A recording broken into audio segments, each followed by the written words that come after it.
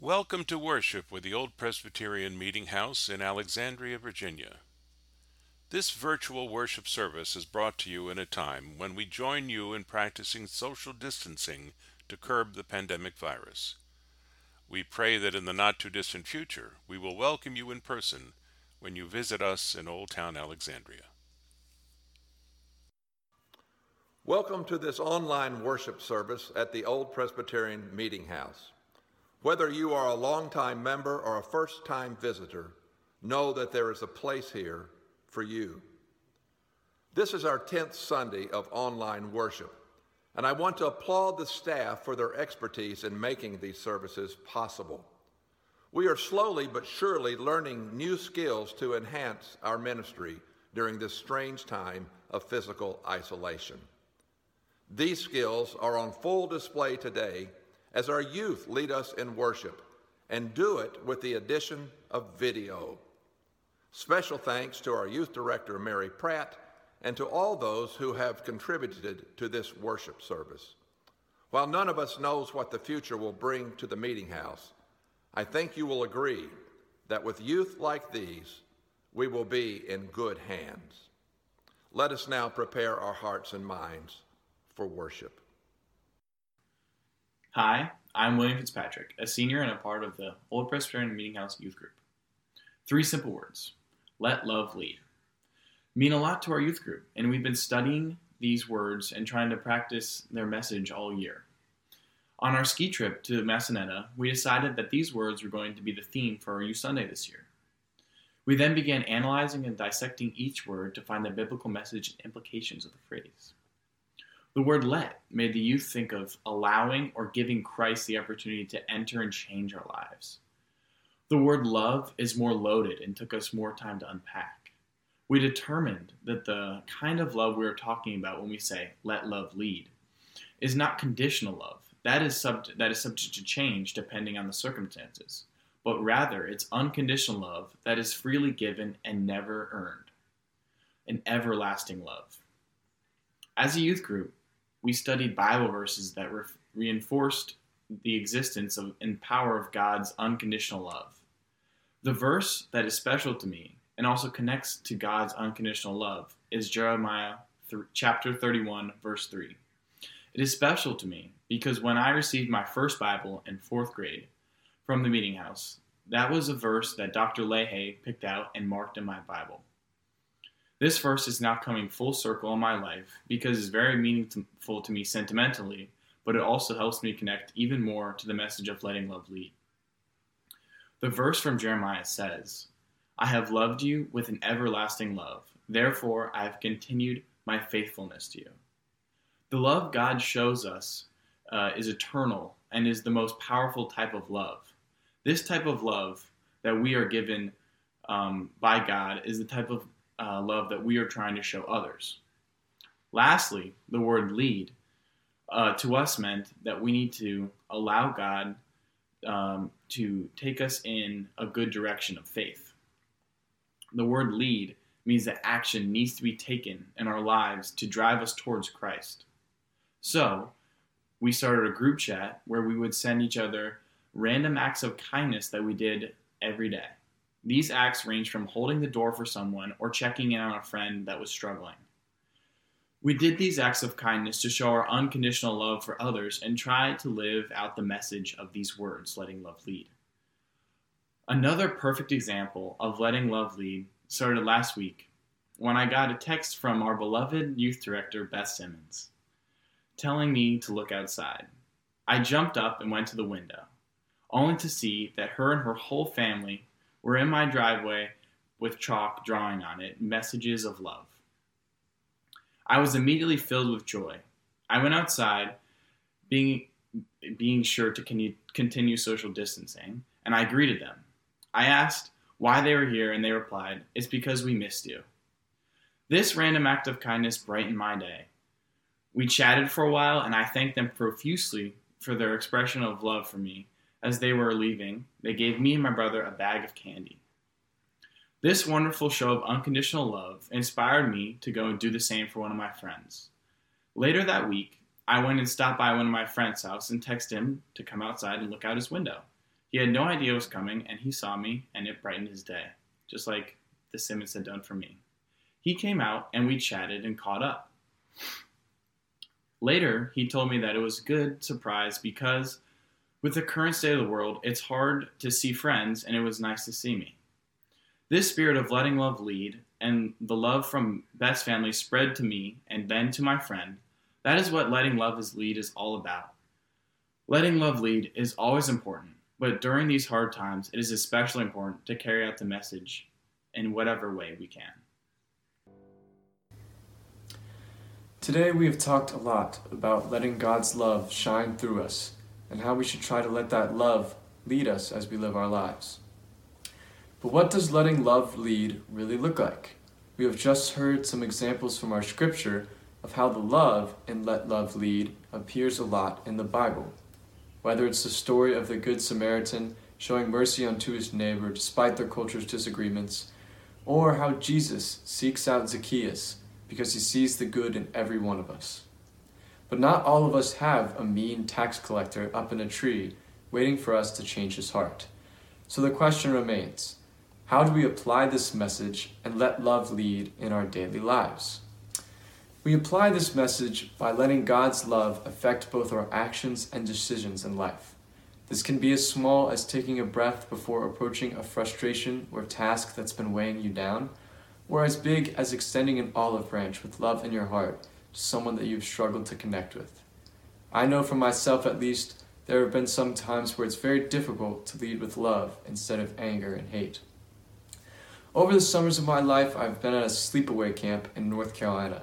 This past summer was my first summer as a counselor in a cabin of 12 8-year-olds. The days were long and hot, sometimes reaching over 110 degrees, and the campers were picking fights with each other for what felt like every other minute. One of my campers, Jack, was consistently lashing out at his cabin mates. He would accuse them of taking things that were his, or scream at them if he felt that he was wronged. I was determined to confront him about this behavior. It was a day so hot that our clothes stuck to our skin, drenched in sweat from running activities all day. My cabin's table at lunch was unusually quiet, with all the kids too busy gulping down Powerade and water to laugh and talk with one another. After a while, a fight broke out over whose turn it was to fill the water pitcher. It escalated quickly and ended in Jack kicking a kid and knocking all the Powerade and water off the table, spilling it everywhere. I told Jack, go outside, I'll speak to you in a second, and as my co-counselor soothed the other camper, I marched to the door to meet him.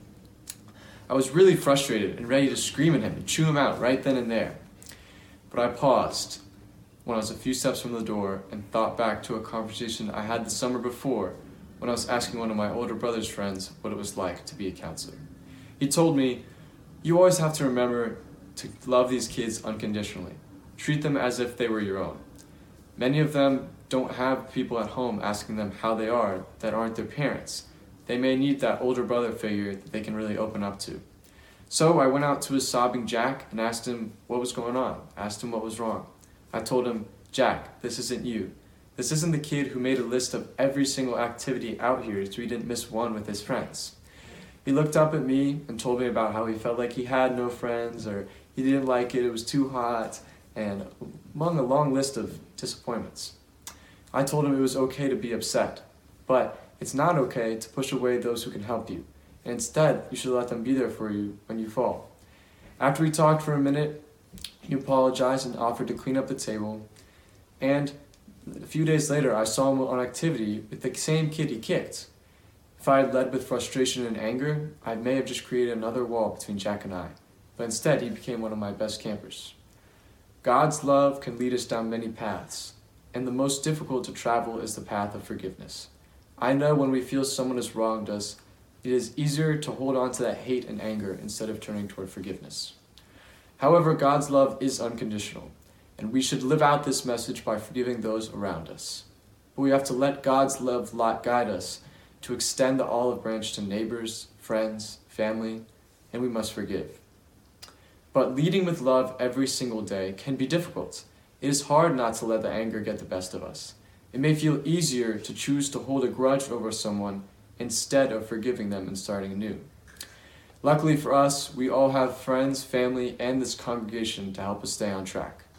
There are other ways to stay on track as well, like daily devotions, reading scripture, praying. All of these can help us feel God's love in our lives. Another way to let love lead in our lives is to share God's love with others. For a few weeks now, a big group of youth and college students have been exchanging letters with members of this congregation, sharing about their lives in quarantine and hearing about others. I have been fortunate enough to connect with some amazing members of this congregation, some of whom I've met in person, some of whom I've never had the chance to say hi to. I've received wonderful stories and excellent advice on what books to read, movies to watch, and what LEGO Star Wars ships to build. Now, I would invite, if you all would gather your card-making supplies, I'd like to invite you all to write a note to another member of the congregation, a family member, or a friend who needs some love during these uncertain times. Let us spread God's love by lifting one another up with messages of hope and love. Hello, my name is Lily Church, and I am a senior at T.C. Williams High School and a member of the OPMH Youth Group. Although my senior year is not ending the way I was expecting it to, I've made many lasting memories throughout my 4 years at TC. It is a very large school, so more often than not, you meet many new people through the classes you take. Last year, I walked into my AP Psychology class expecting to see some of my friends there, but I quickly realized I knew no one besides one girl who I only knew because I went to elementary school with her. We ended up sitting next to each other and slowly became closer throughout the first month of school. One day, she mentioned to me that her sister was unable to take her to school the next morning. I knew she lived close to me, but I was hesitant to say something because I enjoyed my solo drive to school in the morning. I mustered up the courage and offered her a ride even though it was way out of my comfort zone to do so. I know it sounds silly, but I was so nervous even though we'd been getting closer over the past month. The next morning, I got to her house and it turns out we listened to the same kind of music. I ended up driving her to school the rest of the year and continued to drive her to school this past year even though we no longer had classes together. I didn't realize that when I was offering a ride that one morning, I was opening up the opportunity to become close friends with her. This story was the first thing I thought of when I was presented with the question of how letting love lead can lead to new, unexpected relationships. I had no idea at the time, but offering her that ride that one morning would lead to me making one of my closest friends. It can sometimes be scary to let love lead, but God rewards those risks. One way our church community is letting love lead is through Open Table. This past year, I had been given the opportunity to take part in this event that I had heard of before, but never had gotten the chance to participate in.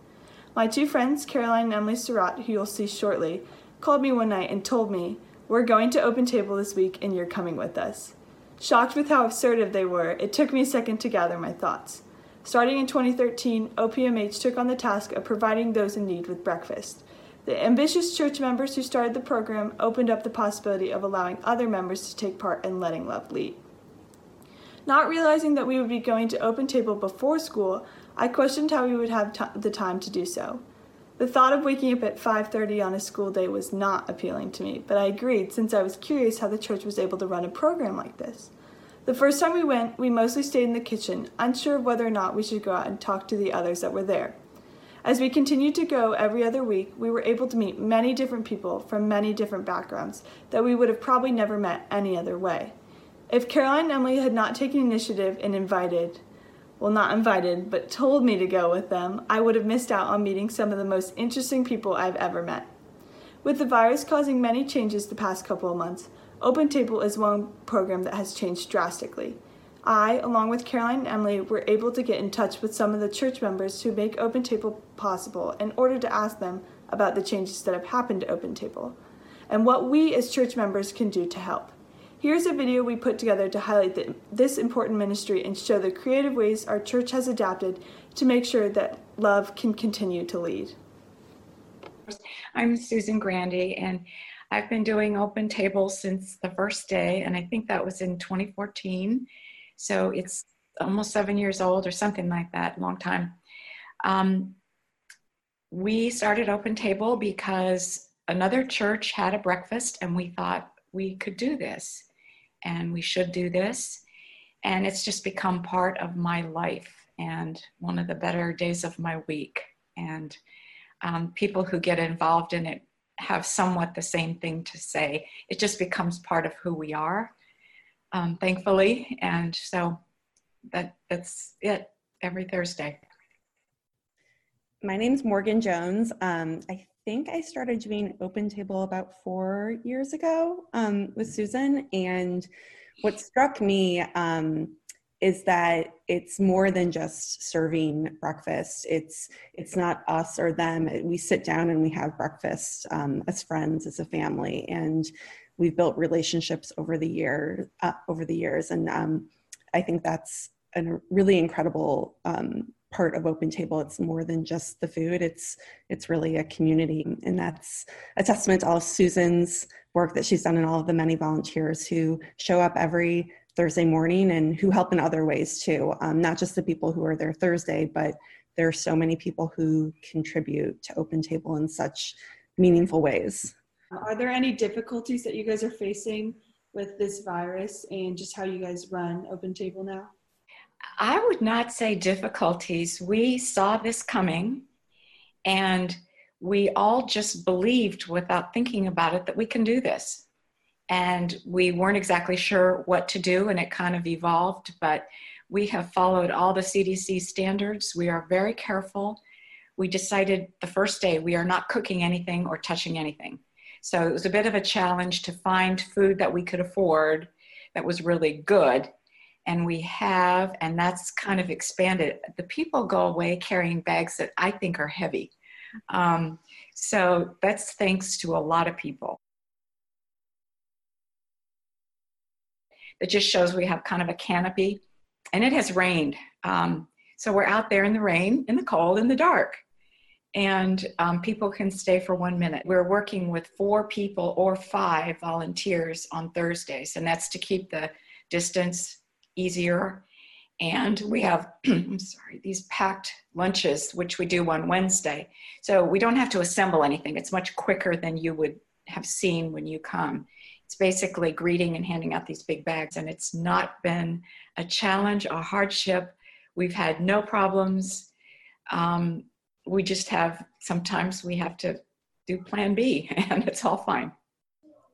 Just building on what Susan said, there was this email thread, like right away when it became very clear that it was no longer safe to meet in a Heritage Hall in the same way. What was so amazing to me was the volunteers. Susan started this email thread, and right away it was following the CDC guidelines. How can we do this safely? And I was so amazed, all the volunteers just chiming in right away, working through a plan. It was really inspiring. Why is it important that we continue Open Table during this time? We were just wondering how the people who normally attend Open Table have been affected by you continuing this. Well, for the first 4 weeks, we couldn't tell who was there because it was so dark, and we saw them for 1 minute. But this past Thursday, we actually could recognize people. One of the difficulties of our old friends coming is we can't hug them. We can't even really talk to them. I mean, we all go out on the sidewalk and stand 6 or 8 feet apart, but it's just for a few minutes. So that is our loss. We have lost a little bit of touch with each other, and we have always listened to them, and we've always prayed together in a big circle. And now we can't touch each other. And that's been a difficult part.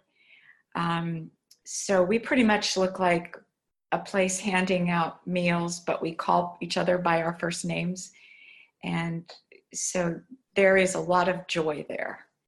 Open Table is an extension of, what Rocky and Catherine and Anne have been preaching about, and staying connected.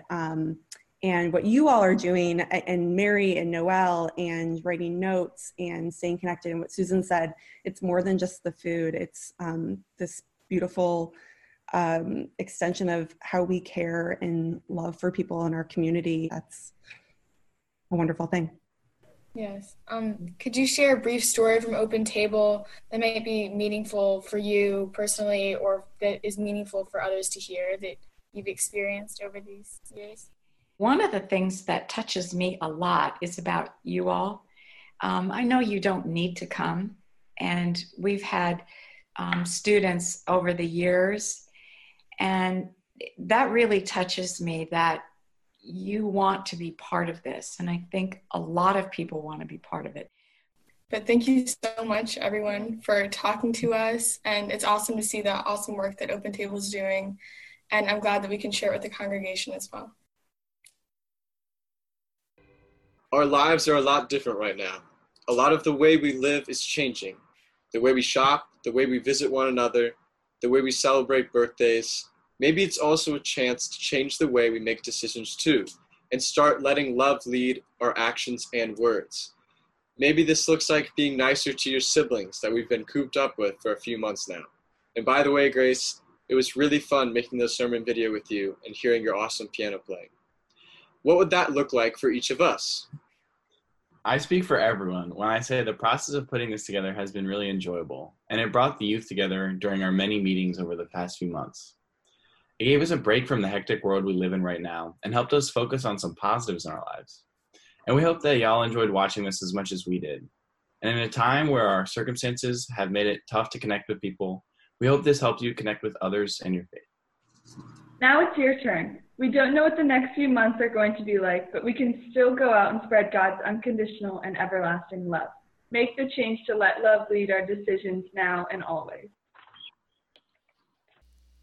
As you could tell, this special Youth Sunday employed video for much of the recorded service. I encourage you to go to opmh.live, that's opmh.live, to see the entire service of May 17. I'm sure you will find it both meaningful and a source of enjoyment.